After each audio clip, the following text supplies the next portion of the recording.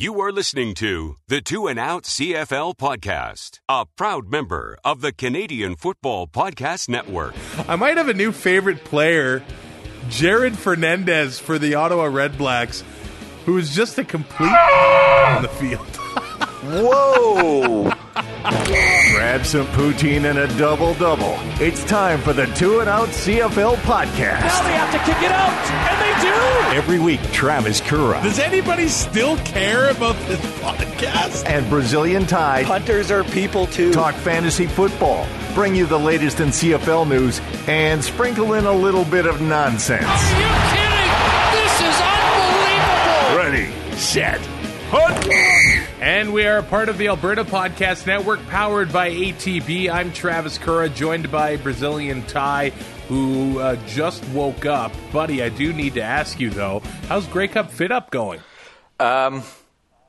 It's a tough starting time with my birthday and a couple other birthdays that are real close, and then it always seems to land close to CPCA final weekend, which is just a blatant runaway for 3 days. But Saturday night, I did walk 3 miles home in my boots, and I regretted that decision the minute I walked out the door. My phone was dead. I couldn't get a cab. By Irish goodbye, I was done. It was a full day. How long did the walk take? Because for somebody that's never been to Lloydminster, it's a city of about 35,000 people, and you basically walked from the northernmost part to the southernmost part of the city. Yeah, I could not tell you how long it took. It felt like forever. The only thing that kept me going was knowing I had leftover pizza at home from lunch. Was the sun up when you got home? No, but I didn't even know we were going to the Chuck Wagons. We went out for supper, and somebody brought it up. I'm like, oh, are we going to the Wagons tonight? And it was, yeah, I thought we told you. No, I didn't have a hat. I didn't have sunglasses. I didn't have a jacket. It was 12 degrees outside. And so I figured, well, 13 doubles should keep me warm. That'll warm you up. And yeah, it really went downhill once Colin Ray was done his set. Let's try and get into this then. Join Two and Out for CFL Fantasy and CFL Pick'em, and show Kura and Ty what you got. They are who we thought they were. Just click cflfantasy.tsn.ca Enough of talking about it. There has to be consequences. and pick'em.cfl.ca. All right, the first game of the week was the Winnipeg Blue Bombers beating the BC Lions 32-16, and with that, the Lions, correct me if I'm wrong here, they've lost the season series to basically everyone except Calgary? More or less. Oh. Yeah. I think people saw the season starting slowly for them. Some did think they were going to come out flying and dominate. But with all the changes on the team, I think seeing them struggle out of the gate, at least a little bit, wouldn't have been too surprising. But No, I mean, where we are now, I don't know if anybody saw this coming. I didn't. When you have Mike Riley, just a gamer. Yep. The guy has won games on his own in this league without a lot of help, it seems. You kind of expected him to, I don't want to say steal a win, but, I mean, their only win came against Toronto, and it was with a rouge. Yeah. And the offense just has looked inept at points, and when they do get going, the defense can't make a stop. It's just one thing after another for this team, and they are in dire straits right now. Well, the Bombers got off to a quick start here. They'd been struggling with the deep pass, but they connected with Nick Dembski, Chris Matthews deep, so they had things flying early on. But at halftime, it was 12-6 Winnipeg. I mean, when you're at Investors Group Field, or IG Field, and it's so crazy because the initials are the exact same. But the Bombers were undefeated at home. I think trailing 12-6 at halftime, the Lions weren't too upset where they were. No, I mean, you're down by a score, and on the road, you pretty much have the home team right where you want them. It's really a gambler's dream when you're close like that. It'd be even better if they were up, but it looked like this game was going to be a slugfest. That's kind of what we thought coming in, and then in the second half, Winnipeg just made a few minor adjustments they needed to do at halftime and came out and absolutely dominated the second half. Well, that's the crazy part, because the Winnipeg offense really did nothing in the second half. It was the defense that they woke up. They blocked a punt. Willard Jefferson dropped into coverage and picked Mike Riley off. You remember this happened last year in Regina when Willie picked off Mike Riley when he was in Eskimo. So he seems to do okay against Mike Riley. And then it was like the floodgates opened. There was a moment, I think it was in the fourth quarter, when Jeff Hecht got into the backfield on a blitz untouched.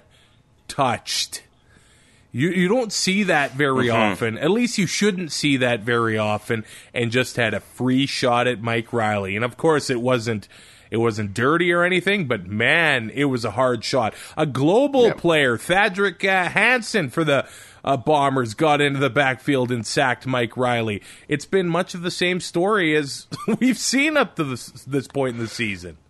It is turning into an absolute.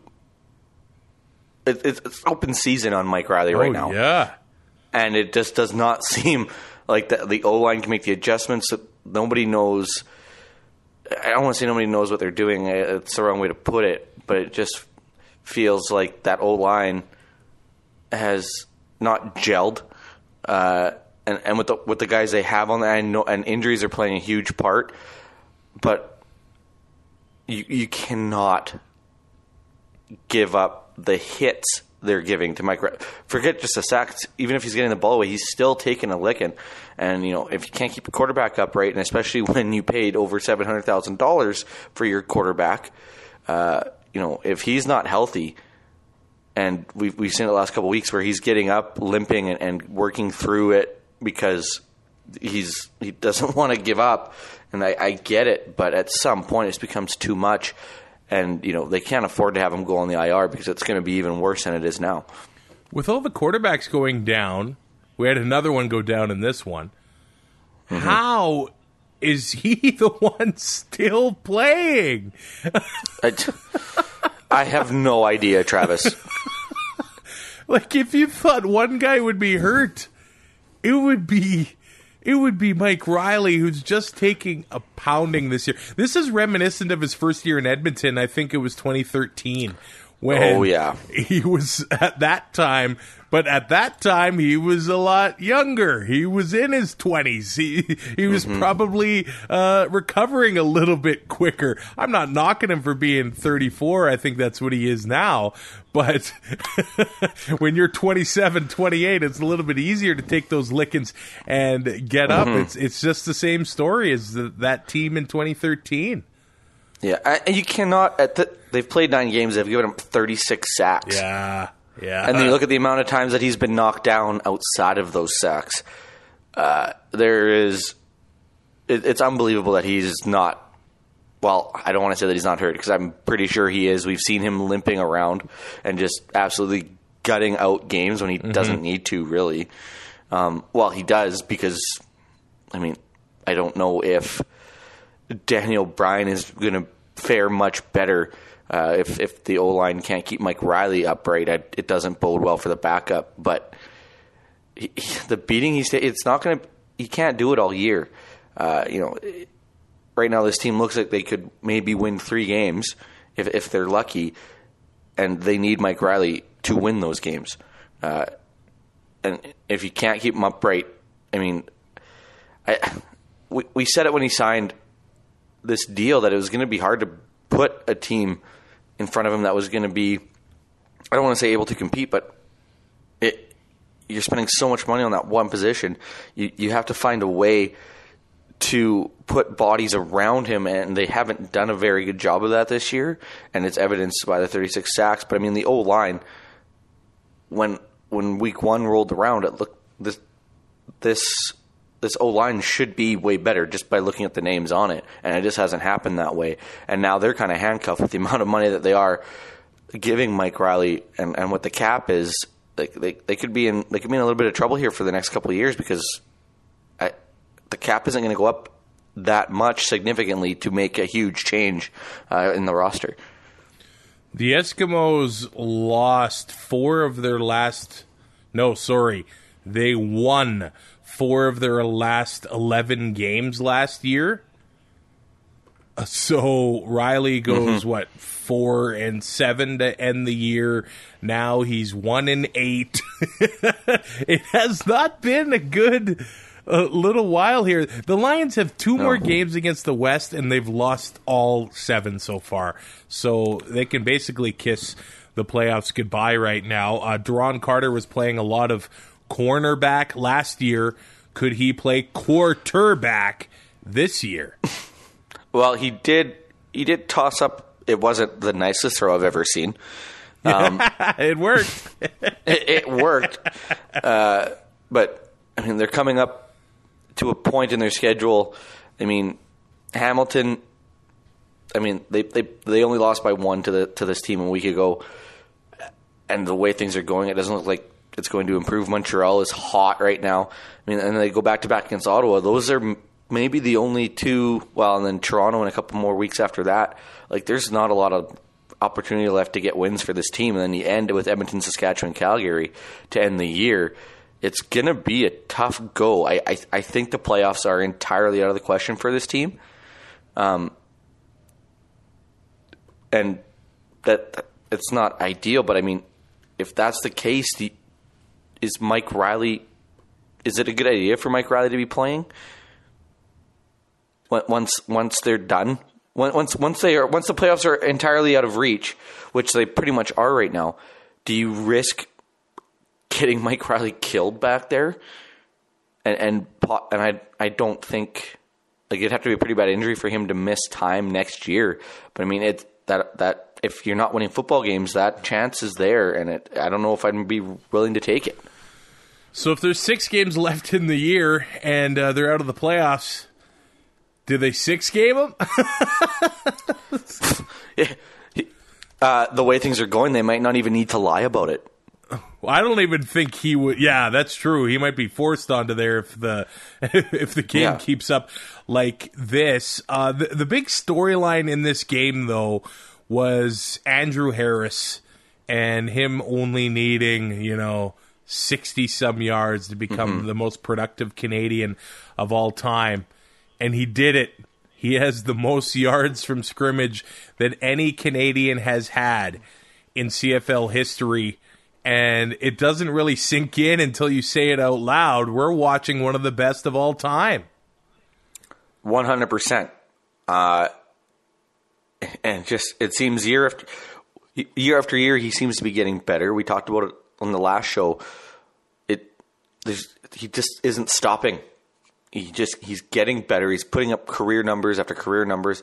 The 1,000 is still, I mean, it's going to be tough because he didn't have any receiving yards this week, but there is that chance still for that to happen. And like, he's to have the most yards from scrimmage as a Canadian puts him in some pretty elite company. And it kind of, this feat kind of just snuck up on us, right? Like, it wasn't at the start of the year. It wasn't a huge storyline or a huge deal, and then it kind of gets brought up, and it's like, holy crap! And you don't realize just how good this guy is till you look at the numbers. And I don't want to say he's unsung, but he just, week in and week out, the effort that he puts forth and the stats he's able to rack up are just amazing. Yeah, and you know what? He looked good in this game. He didn't. They didn't give him that. They had 14 carries, which at the end of the day, for a guy like Andrew Harris, it's not that much because he wasn't involved in the passing game at all. So if you spent money on him on fantasy, which we like to talk about, it wasn't worth it. $10,000 and 7.3 points. So that's a bit frustrating, but it's really cool to see him get the record. He was emotional. His offensive lineman, Jamarcus Hardrick, was there with him. And I think Harris, he knows that those big guys up front help him out a lot getting those yards.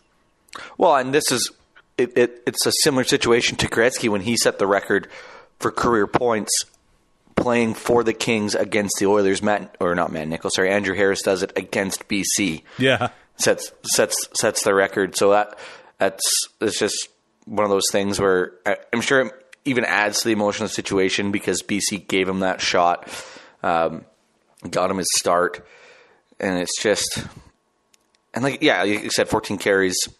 Not a lot, especially when he's not involved in the passing game, and probably the $10,000 is not worth it on fantasy. But I mean, he can do this, and then next week he could end up putting up 30 points. Yeah, I love it. So. He didn't play university ball. He played junior football for the Vancouver Island Raiders, and Wally Buono noticed him and put him on the practice roster with the Lions, and the rest is history.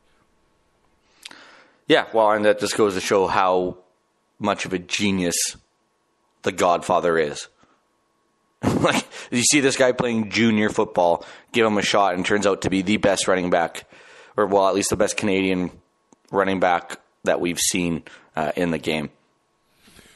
We have to talk about it. Matt Nichols kind of gets tackled from behind and braces himself for the fall, and who knows what the injury is. Today he is going to get an MRI, but he went off the field holding his arm gingerly. I don't know if it's an elbow or a shoulder, but horrible news for the Winnipeg Blue Bombers, and horrible news for Matt Nichols, a guy who he can't really catch a break. You know, he's had good seasons and good runs before, but he's also had rough injuries. And you know what? He's been healthy lately.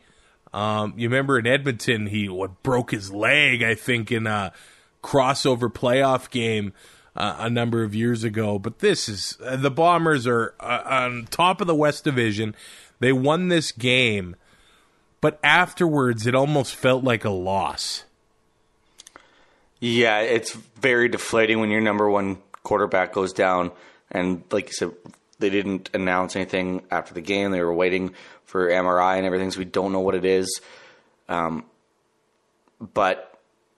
we saw him go down in training camp last year with a non-contact injury, and Strevler come in and was able to win a couple games. Strevler comes into this one, and all they basically do is run. He didn't complete a pass in this game. It's a little disheartening.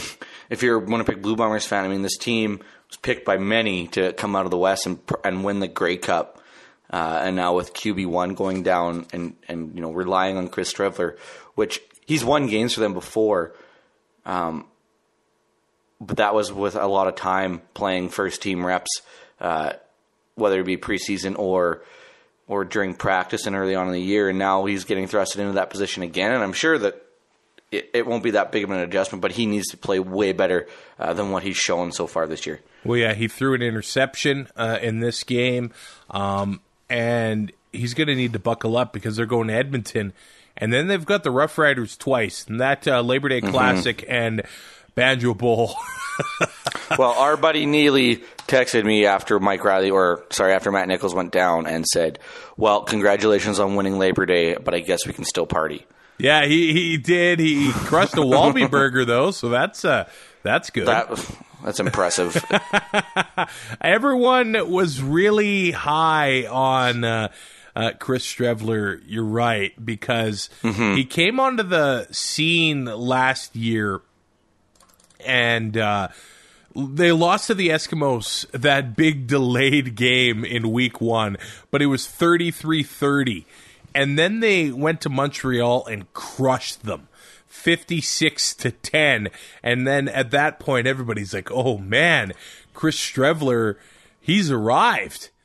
He really has arrived. And then he did kind of struggle after that. But I think a lot of fans see a running quarterback and they automatically assume that he's going to dominate the league. Streveler is a young guy. He does have the benefit of having a Nick Dembski, a Andrew Harris, a Lucky Whitehead that can make a lot of things happen in the backfield. And yeah, he can run the ball himself. And Paul LaPolice, with a week of preparation, knowing that Streveler is going to be his guy, I think they're going to be able to move the ball. But the next few weeks could really change what the West Division looks like by the time we're in the middle of September. It is already so tough. Oh, yeah. Especially in the West Division. I mean, what is it? 4 points separates first from fourth right now. Streveler needs to come in and play like he did early on in the year last year when he took over the starting job. In 4 starts, he has 24.6 fantasy points. Other than that, his career average is 9.3. And I mean, a lot of that's coming in mop-up duty or, short yardage.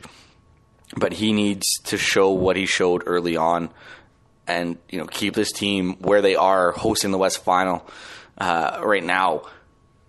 But if it's a prolonged period of time, I don't know if it's sustainable because he hasn't shown a whole lot this year. And even times last year, there was times it didn't look pretty either. 12 TDs to 8 interceptions in his career, 58.8% completion rating. You need to be better than that if you're going to win consistently in this league. So if he's going to end, well, he obviously is going to take over starting duties if Matt Nichols is out, but he needs to play up to the level of a starting quarterback. He can't, because you can't afford to squander away wins as we get into September here in a couple weeks. And we saw it with Calgary. Nick Arbuckle has been keeping Calgary kind of in it as this year goes on without Bo Levi Mitchell. And sure, they've fallen back a bit. But Winnipeg is sitting in an ideal position right now where they have the bye, and Streveler has to keep that going because the less games you have to play to get to the Grey Cup, the better. And if Matt Nichols is out, and let's say he's able to return for playoffs, that bye week could be huge, getting him back on the field. Before Nichols got hurt, I was excited to maybe talk about Chris Matthews, who connected on some deep plays, and they were looking at him deep, and he kind of looked like the receiver that the Bombers wanted him to be when they signed him. I know Kenny the King Lawler, man, he caught one right at the goal line. Another one went off the goalpost. There was a sure touchdown.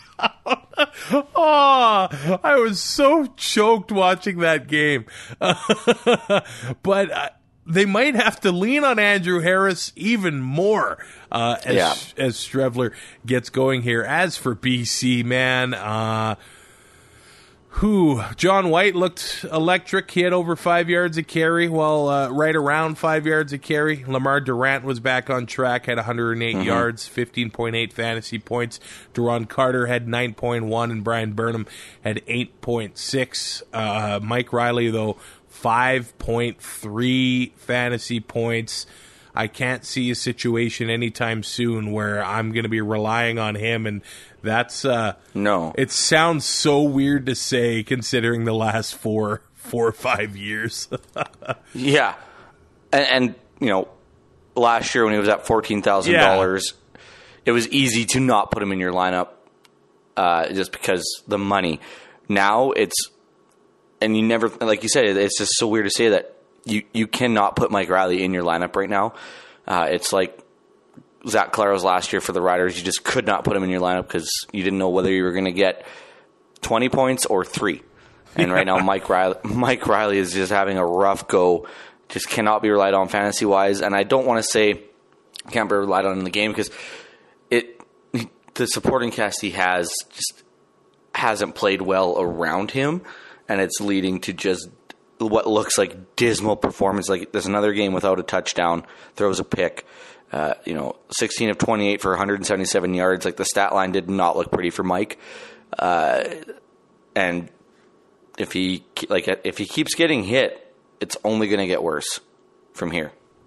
The Eskimos go into Toronto, and they get a 15-point win, 41-26. But after watching this game where James Wilder Jr.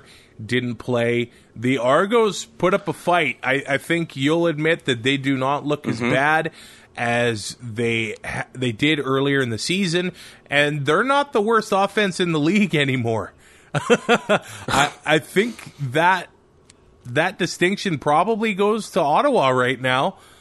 All of the losses that they have suffered in the offseason and have done nothing to replace them. But the Argos were able to move the ball. The problem with Edmonton at times this season has been penalties, has been being unable to finish drives. They were able to finish the drives in this one, and Toronto was not able to finish drives, but they were still able to kick field goals, and Tyler Krapina was keeping the game close. It only separated at the end of the game when Edmonton scored a touchdown to put it away. So the 15 points is, I think, a little bit more uglier than the game was. Toronto was scrappy until the very end of the game, but Trevor Harris putting up massive numbers back in a city and against a team he used to play for. 420 yards, 3 touchdowns. If you had him on your team, you're laughing. He cost you money, but it was worth every penny. Added 13 yards on 8 rushing attempts and another 2 rushing touchdowns in it with 42.1 fantasy points. Wow. Guess who I had as my starting quarterback this week? Trevor Harris? Trevor Harris. Bam. Now, you could have maybe paired him with Greg Ellingson, and you could have taken Eugene Lewis, and maybe taken a Brandon Burks or a Reggie Bagleton. You didn't take those guys, did you? I took Tavares Daniels, so he still got me 20 He had and a a nice half game, points. too. And he could have had 5 a of lot 11 for better 155. game. Yeah. Listening on the radio was a little disappointing at times. And then, I throw S.J. Green on there for 22 yards, 11.2 points. Just all around a good week for me. Took Andrew down a notch from the Eskimo Empire podcast. But then he goes and runs a half marathon and makes us look bad again. Yeah, before we even got out of bed. It's impressive. So well done, buddy. It's 18 months ago with a broken back to running a half marathon this weekend is something to be in awe of. But I mean, your fantasy performance really took a hit. Maybe you need to pay a little bit more attention to that side. Tavares Daniels, 5 catches for 155, but that was on 11 targets. The guy could have had 300 yards. Actually, between Ellingson and Daniels, that is a team's offense. Ellingson, 10 catches for 170 and 2 touchdowns. Massive games. But when I pick him, you can count on a cool 2.6 points. Yeah. Oh, and Ricky Collins comes in, 8 targets, 8 catches, 71 yards, and a touchdown for 21.1. It was an absolute offensive outburst. It didn't matter who Trevor Harris was throwing. Like, Greg Ellingson was targeted 14 times. Yeah. Ellingson, Collins, and Daniels, if you had any one of those guys, it was a good week. Don't get me wrong, Greg Ellingson at 39 points would have been nice compared to Tavares Daniels 20. I didn't need it. But when a guy's putting up 10 catches, 170 yards, and 2 touchdowns, it's really hard to keep him out of your lineup, but the next week he could be targeted 5 times. Yeah. It's just, exactly. Whoever you pick is screwed. So I tend to stay away from those guys because you seem to be an absolute, just a jinx on anybody on this Edmonton Eskimos football team right now. It just happened to be one of the games where the big 3 receivers all had big games, and you would have been happy with having any of them. Oh, 100%. As for Toronto, I'm wondering if Chris Rainey might start to be a guy that you want to get into your lineup a little bit. Mm-hmm. He actually had the most carries, led the team in rushing yards. He had another 2 catches. And, of course, Rainey is doing the returns as well. He's always a danger to break one. He did have a 48-yard kick return. He had the punt return yards as well. So they're starting to use Chris Rainey a little bit more. And even Brandon Burks, he had 5 carries for 43 yards, and he added a 27-yard receiving touchdown. So if you had him in that $2,800 in your lineup, you're happy with the return there. But at the beginning of the year, I kind of wondered if James Wilder Jr. was going to get cut in training camp. It's going to be really interesting to see where he ends up, because the word is that the Argos are shopping him, and he might just end up getting let go. I don't know what they plan on doing there, but it doesn't look like a good situation for James Wilder. No, and he has underperformed. It's been underwhelming.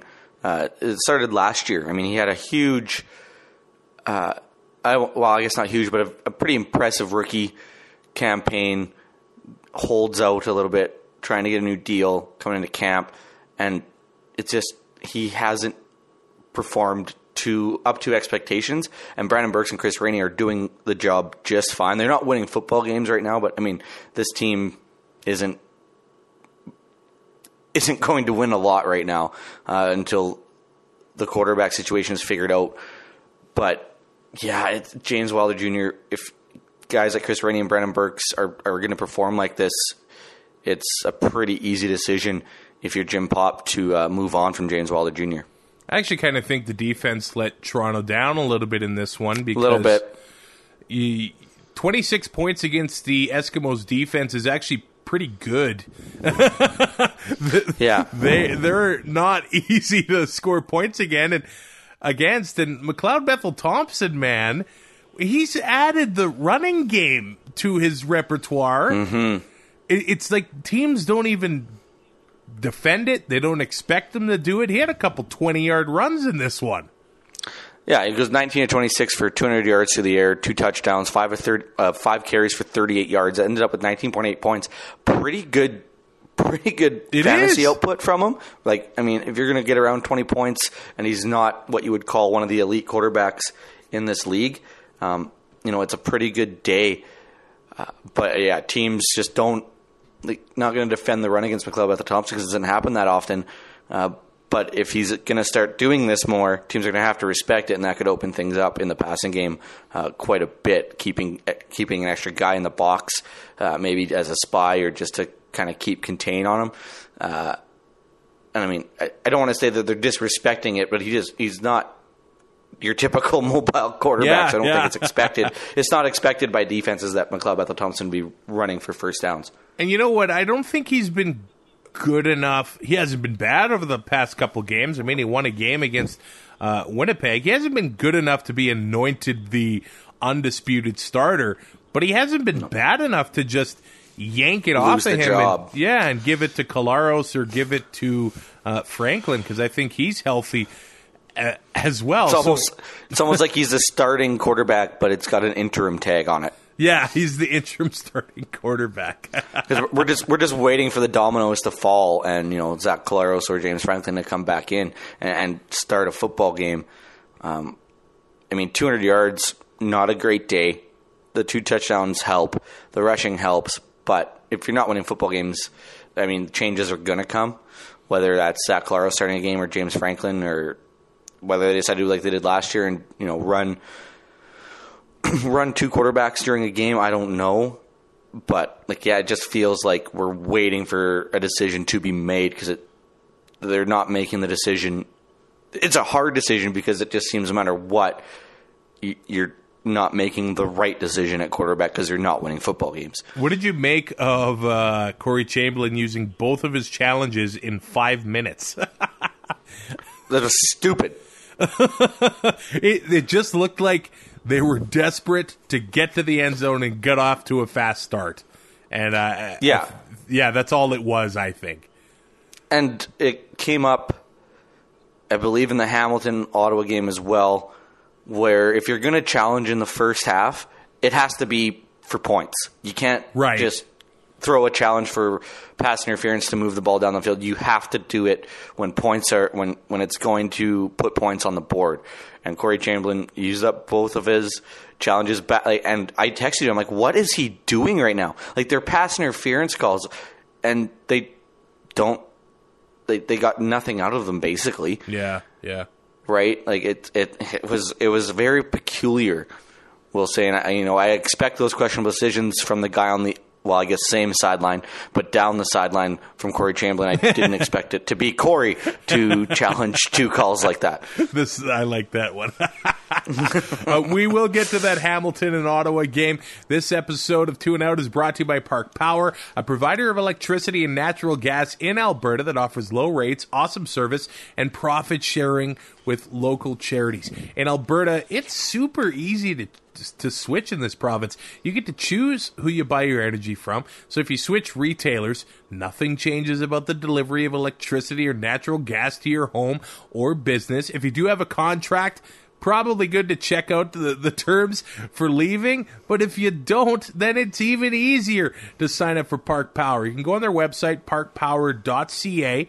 You can plop in what you're paying for your energy now. You'll find out how much you're going to save, and then you can make the switch and support local here in Alberta. The choice is yours, and there's a better deal available to you with Park Power at parkpower.ca.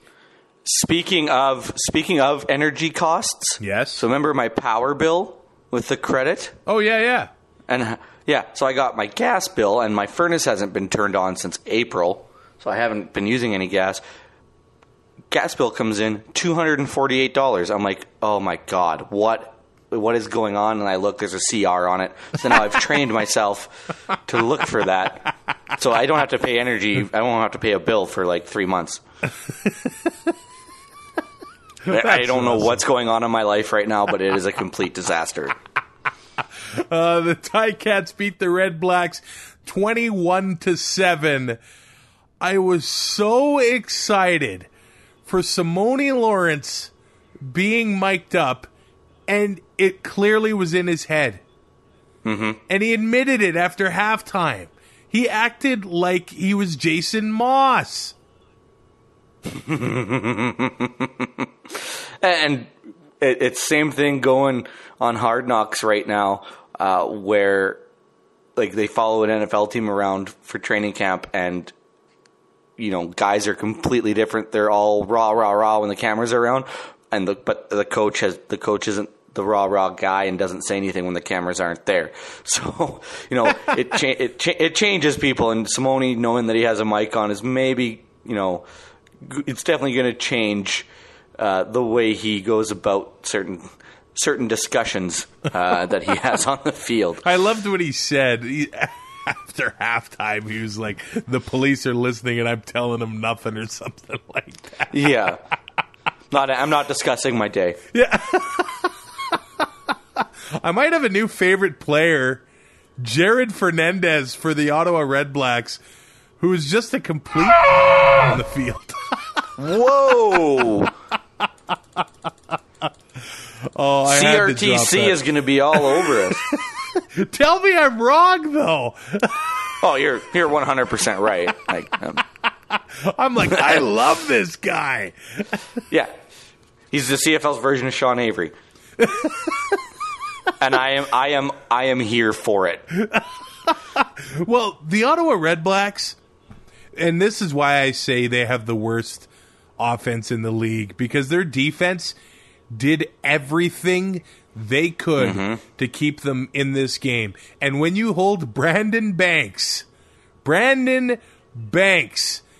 to 22 yards, he had 24 yards receiving on 2 catches and -2 when he was carrying the ball. He wasn't even in the top 5 for Hamilton players fantasy-wise. It's insane.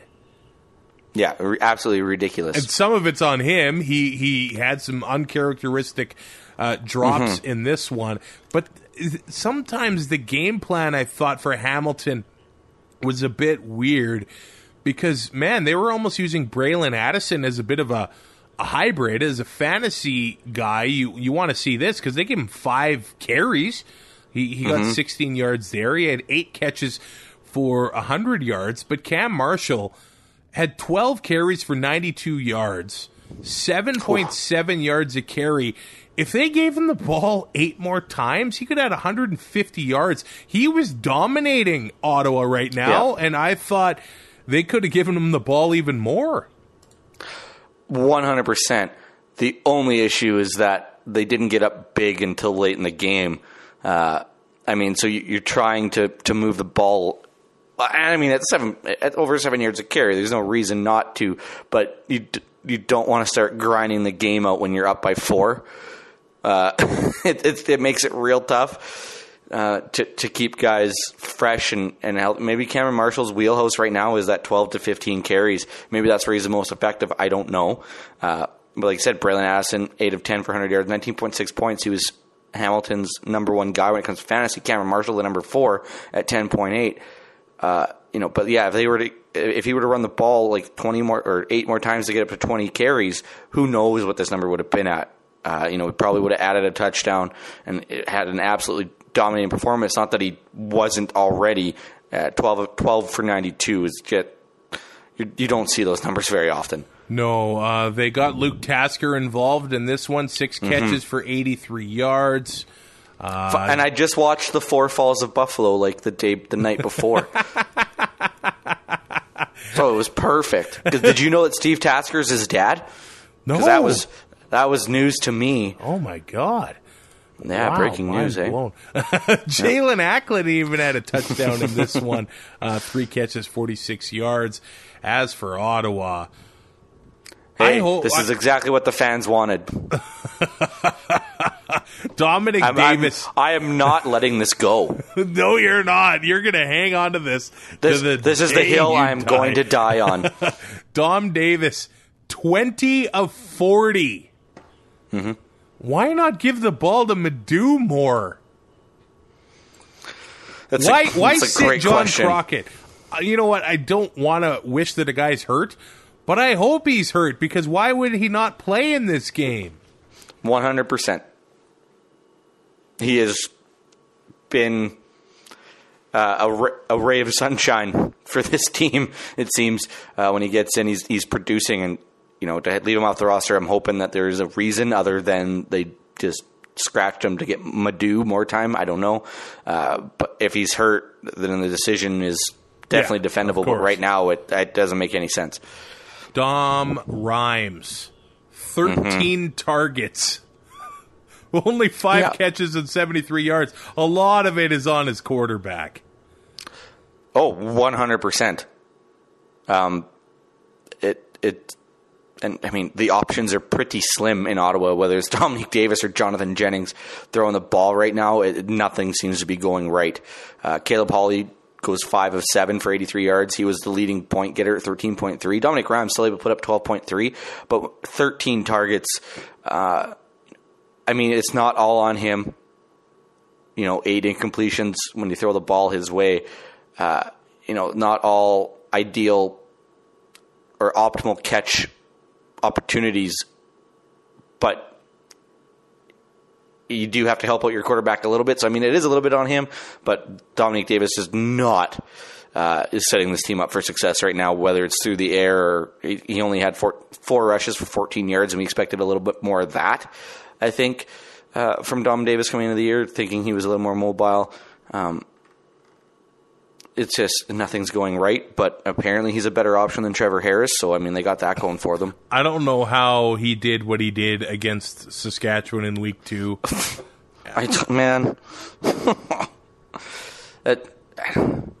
Everybody gets one.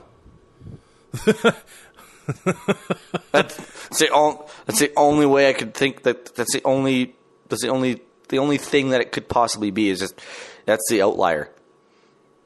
Yeah, I will say about this game, while it was a low-scoring game, there wasn't a touchdown. What was it, 4-1 at halftime or something like that? It was 1-1 at one point. Yeah, it wasn't hard to watch because the defenses were actually making plays, and they were hitting hard. Yep. So, I mean, the offenses were in a tough spot. And for Hamilton... And Chiaffi kind of got screwed. Okay, we'll get to that. Hamilton is going to be in tough. Big Teddy Laurent leaves the game, and Adrian Tracy got hurt as well. So, and we heard that Westerman is not going to be able to play this year on the D-line either. So there's a little bit of chinks in the armor on the Ticat defensive line. But another big storyline in this game was those challenges as well. Mm-hmm. It's the reffing this weekend was suboptimal. I think I'm just going to leave it at that. Yeah, it was a couple interesting calls in this one, a couple interesting reviews. Like Rick Campbell, he said it on the live mic. He just threw the flag with a hope and a prayer and was surprised. Yeah, which says a lot. But Lewis Ward, his streak comes to an end at 69 consecutive field goals. You will never, I tweeted this out, but you will never convince me that he didn't miss that on purpose. With all the 50-yarders he's made and he misses a 31-yarder? Yeah. I mean, look at the number he was at. Like, I would have missed that on purpose. If you want to believe in one conspiracy theory in the league this year, this is the one to believe. Because it's hilarious. But the record was Adam Vinatieri at 44 consecutive field goals, and he beats it by 25. Yeah. There's a long way to go for guys to catch this record, and I don't know. I didn't think it was even 44 was even going to be possible. Right. And he has shown us that. He only missed one kick last year. This could be the one he misses this year. He might only miss one a year for his career. Yeah, that's true. Right? So that's what I'm banking on. Let's go to the last game of the week. And I think we could do an entire podcast on this one. How does Don Jackson not go into concussion protocol before kickoff? Oh, my God. Okay, Montreal beats Calgary 40-34 in overtime. Double overtime.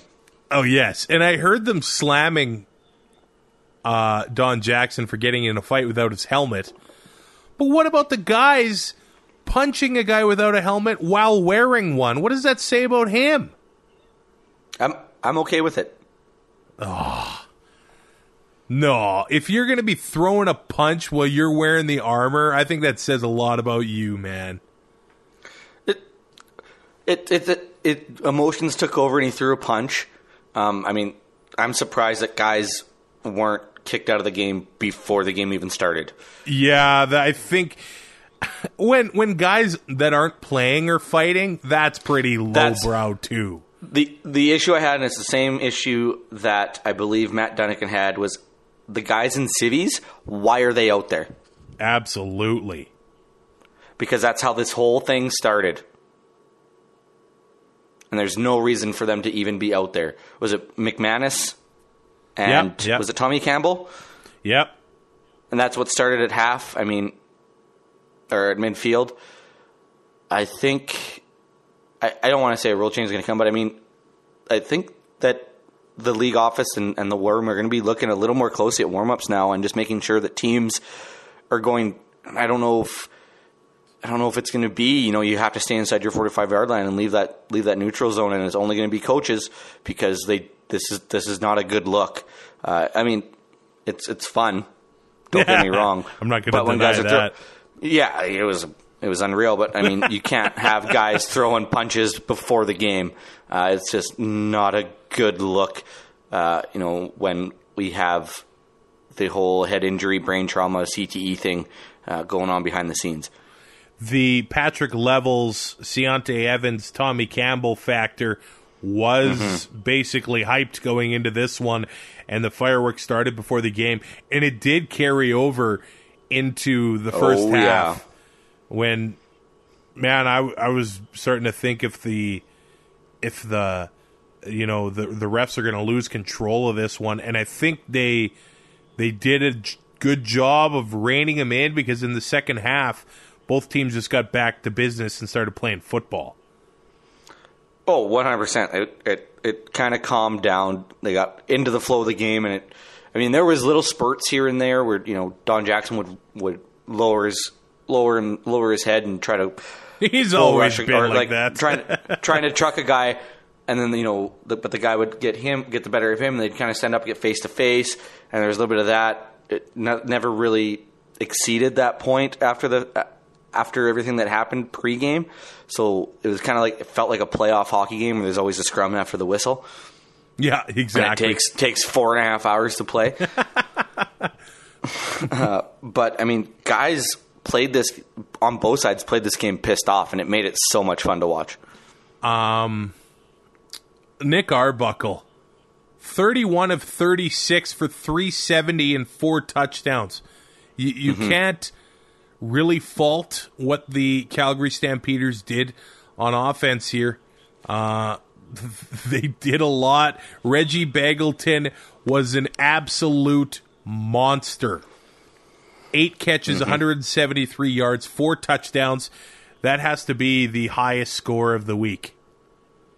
It definitely is, yes. 49.3 points. Far and away. Like, if you started Trevor Harris, Reggie Begelton, and let's say Greg Ellingson, and nobody else, you would have had a nice 120 points, and you would have been happy with what you did. Greg Ellingson put up 39 points, and it looked like this is going to be far and away. Yeah. Far and away the high score, and Reggie Begelton comes out on Saturday and beats it by 10.3. And they are really... They're just get the ball in his hands and let him do what he does. Sometimes they do hit him deep in stride, and he just finishes the play. Like there were a couple times in Montreal just left him all alone. But they have Reggie coming out of the backfield with the ball, running screens with him. They do everything with him, and he just makes it happen. There was no other Stampeder receiver that had over 50 yards. So no, it was really a one-man show for the Calgary offense. Don Jackson is back, and I think this is what we expected from him to start the year. He had to leave the game a little bit, but 13 carries, 77 yards, and he also had 6 catches for 28 yards as well. If he had this touchdown in there, you're really happy with what you get on the fantasy side of things. But for Montreal, 50 pass attempts for Vernon Adams Jr. He throws 2 interceptions, which does need to be cleaned up. If that doesn't happen, the Owls, maybe they win this game in regulation, but they really didn't do anything till about 1:15 left. He did throw 2 touchdowns, and Jeremiah Johnson had a 100-yard game as well. So they have depth at running back, and Vernon Adams, It has changed this team when they finally gave him the starting job. I know it's because of Pipkin getting hurt. And you know what? He admitted it in one of those interviews they showed during the game where he thought he was going to come to the CFL, dominate, and just go right back down south. And he put the time in. He learned from some really good starting quarterbacks, Kevin Glenn being one of them, who, by the way, was called by Winnipeg, and he already did shut them down. He's not coming out of retirement. But Vernon Adams, he's got to be on track to maybe be the East Division's MOP. I don't know who else right now in the East unless Brandon Banks goes absolutely insane in the second half of the season. Oh, it's 100% possible. But yeah, right now, Vernon Adams Jr. is almost turning into a must-start when it comes to fantasy. And, it was a little tough to pick him. I mean, you look at Calgary, they got Trey Roberson. Yeah. And it's like, oh, man, I don't know if he's going to be able to put up the numbers. he just comes out with a 35.4 point performance, and the 2 rushing touchdowns too. The 2 rushing touchdowns are huge, but I mean, it just looked like he couldn't be stopped when late in the game, anyways. Eugene Lewis had a massive game, 10 catches, 114 yards and a touchdown, and that catch that he made on Trey Roberson on the 2-point conversion was unbelievable. And DeVere Posey has his biggest game as a Montreal Alouette since coming last year. 10 catches, 181 yards. He didn't have a touchdown, but he had a long, beautiful 58-yarder that Vernon Adams hit him in stride for. Yep. And he's still relatively cheap. If he stays healthy, and it seems like they finally got him involved in this offense with no B.J. Cunningham, he could bring some returns as soon as next week against Toronto. Oh, for sure. And like when B.J. went down, that's a big hole to fill based on the fact that he can stretch the field. And now, DeVere Posey healthy. Eugene Lewis comes in with 16 targets, 10 catches, touchdown, a 2-point convert for 29.4. The receivers in this game this week, they showed that, sure, BJ goes down, but the depth is there at the position for Montreal right now. And if these guys that are, other than BJ Cunningham being out, if these guys stay healthy, Vernon Adams Jr. could keep putting up numbers like this quite easily. Jake Winicky is even, I think, underrated. 5 catches, 52 yards, and a touchdown. Yeah, I don't know if enough can be said about Kahari Jones, because if this is Mike Sherman's team, they are not in this position. Oh, God, no. There is not even a chance that happens. They love Kahari Jones, and they even said it on the broadcast that Farhan said it, that Kahari, while he was the guy in BC, sometimes Wally would come and change the game plan a little bit. He's able to... He's got a lot on his plate right now. He's almost like the Chris Jones of Montreal right now. They're completely different guys, so don't get your hair up in your arms over that one. Yeah, I mean, if you're gonna do not speak ill of Kahari Jones like that. His post-game speeches. How dare you? The guys just want to play for him. This is a fun team. They are, appointment television right now for CFL fans. They're so fun to watch. It seems Vernon Adams puts on a show week in and week out. The receivers are there. Jeremiah Johnson, or when William Stanback's healthy, they can do a lot of damage out of the backfield. They're sitting in second place right now. I mean, Hamilton has a little bit of a cushion on first. So, I mean, I think they're playing for second to host that East Semi, which... When I said this during the Stanley Cup Finals to you, you called me crazy because Mike Sherman still had a job. But the personnel that they have put together on the defensive side of the ball, and now they have a bona fide starter in Vernon Adams Jr., as he's proven. The receivers are there. That defense right now, I know they gave up 34 points in this one, but the guys that are there, these are guys that have proven in this league that they can play. This team right now is they're firing on all cylinders. And, I mean, to go into Calgary and win right now, I know it's Nick Arbuckle. I know it's Nick Arbuckle and not Levi Mitchell. But that team is still the Calgary Stampeders, and they're still the mountain you got to get over in this league. Like, I mean, they are defending Grey Cup champions. To be the man, you got to beat the man. And Montreal walked into Calgary. Granted, it took them till 58 minutes into the game to decide that they were going to win this one. But they come out of there with a W, and it's huge if you're the Montreal Alouettes. I know it wasn't Bo Mitchell, but what else could have Arbuckle done? He had the perfect passer efficiency.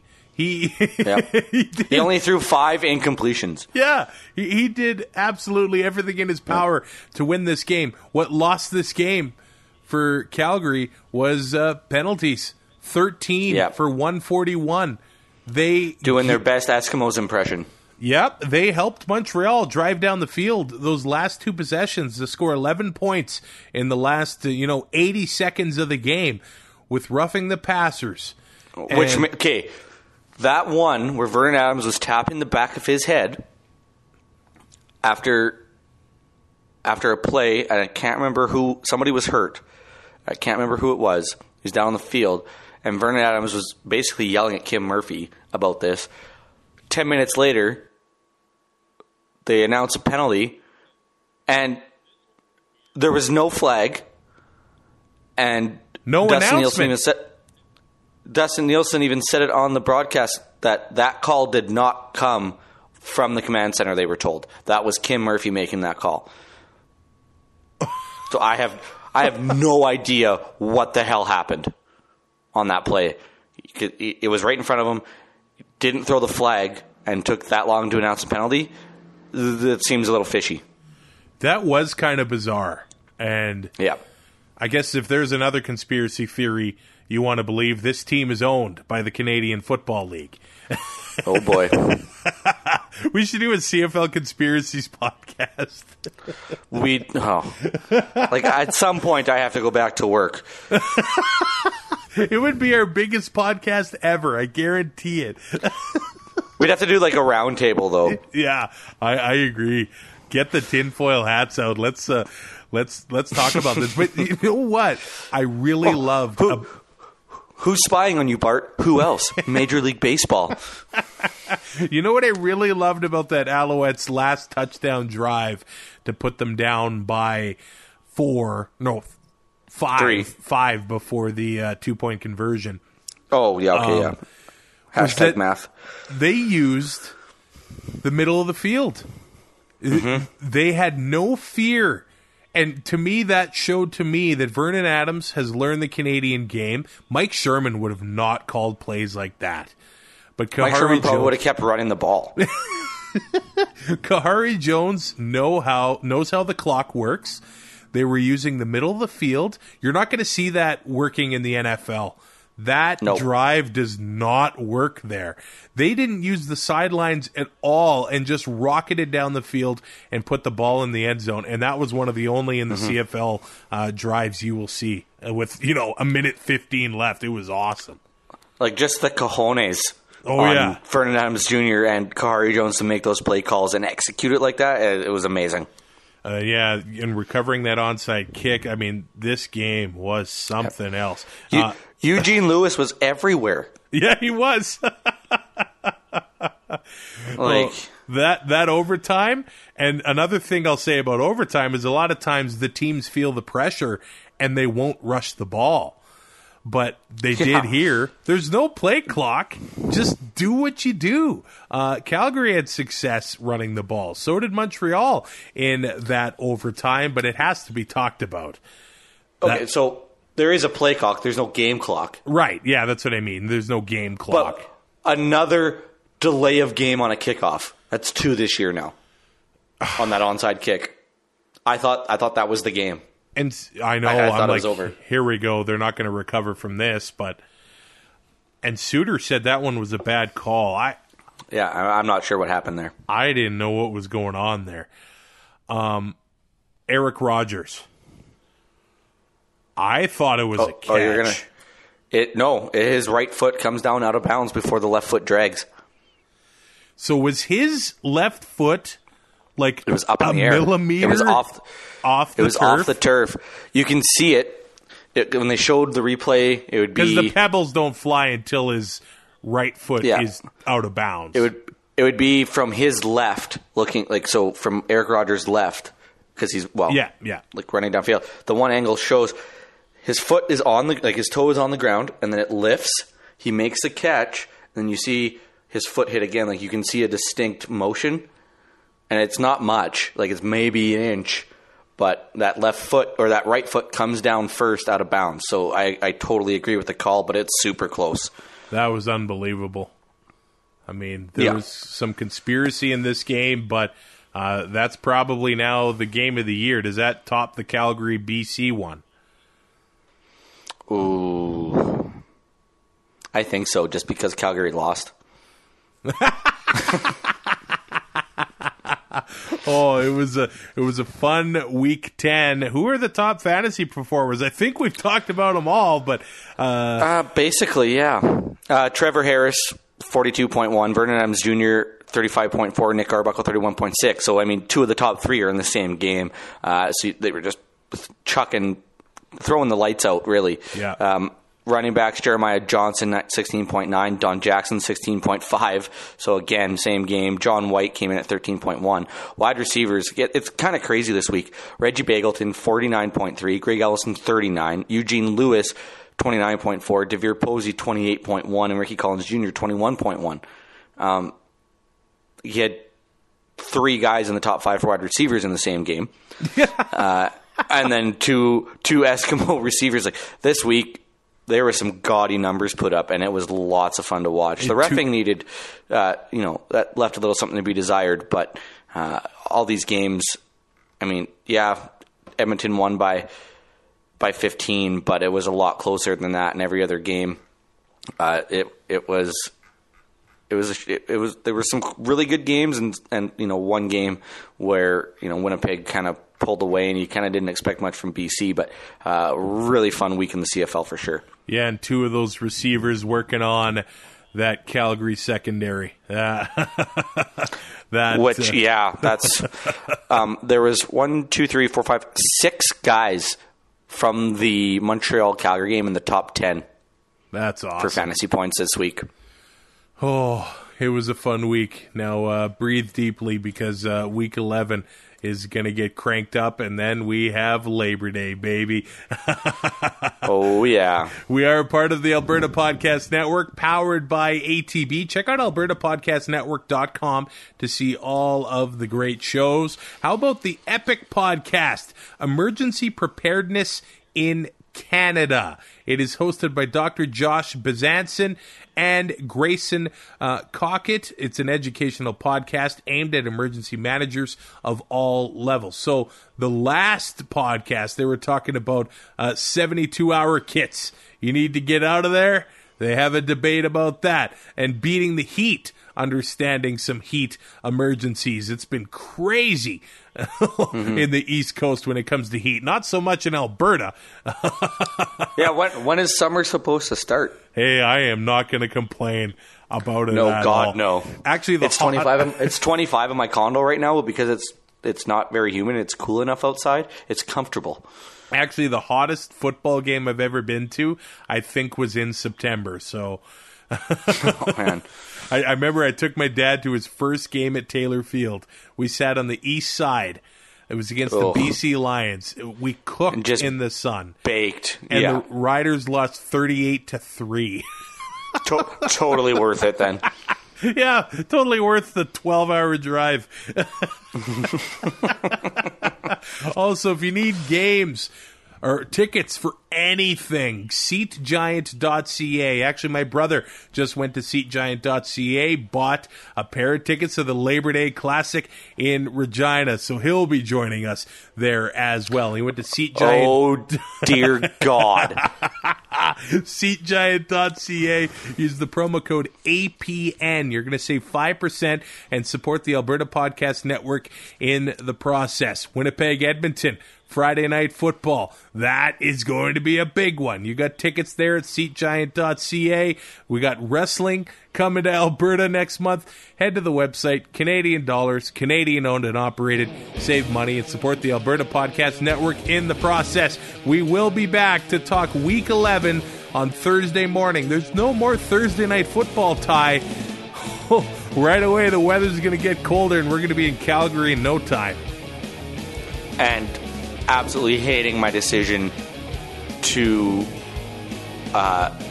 be entirely hungover for the entirety of Grey Cup week again, I'm sure. We were both winners in the Canadian Football Podcast Network Fantasy Challenge, with Ty beating Empire Andrew. I beat Brian from BC Lions Den, luckily by like 6 points. It was another close one. Rate, review, subscribe on any podcatcher there is, and we'll talk to you soon. Thanks for listening. Find more great shows like this at CF Pod Network on Twitter.